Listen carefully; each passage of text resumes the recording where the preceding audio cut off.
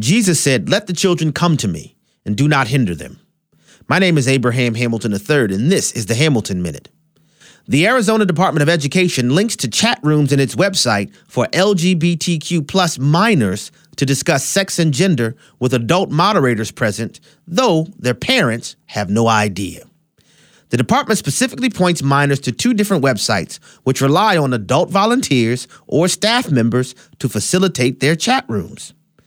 And they don't verify the age of those joining the chats beyond asking applicants to self-report a birth date. This is being done with Arizona taxpayer dollars by the Arizona Department of Education. The sexualization of children is happening under the guise of education. Listen each weekday from 5 to 6 p.m. Central for the Hamilton Corner.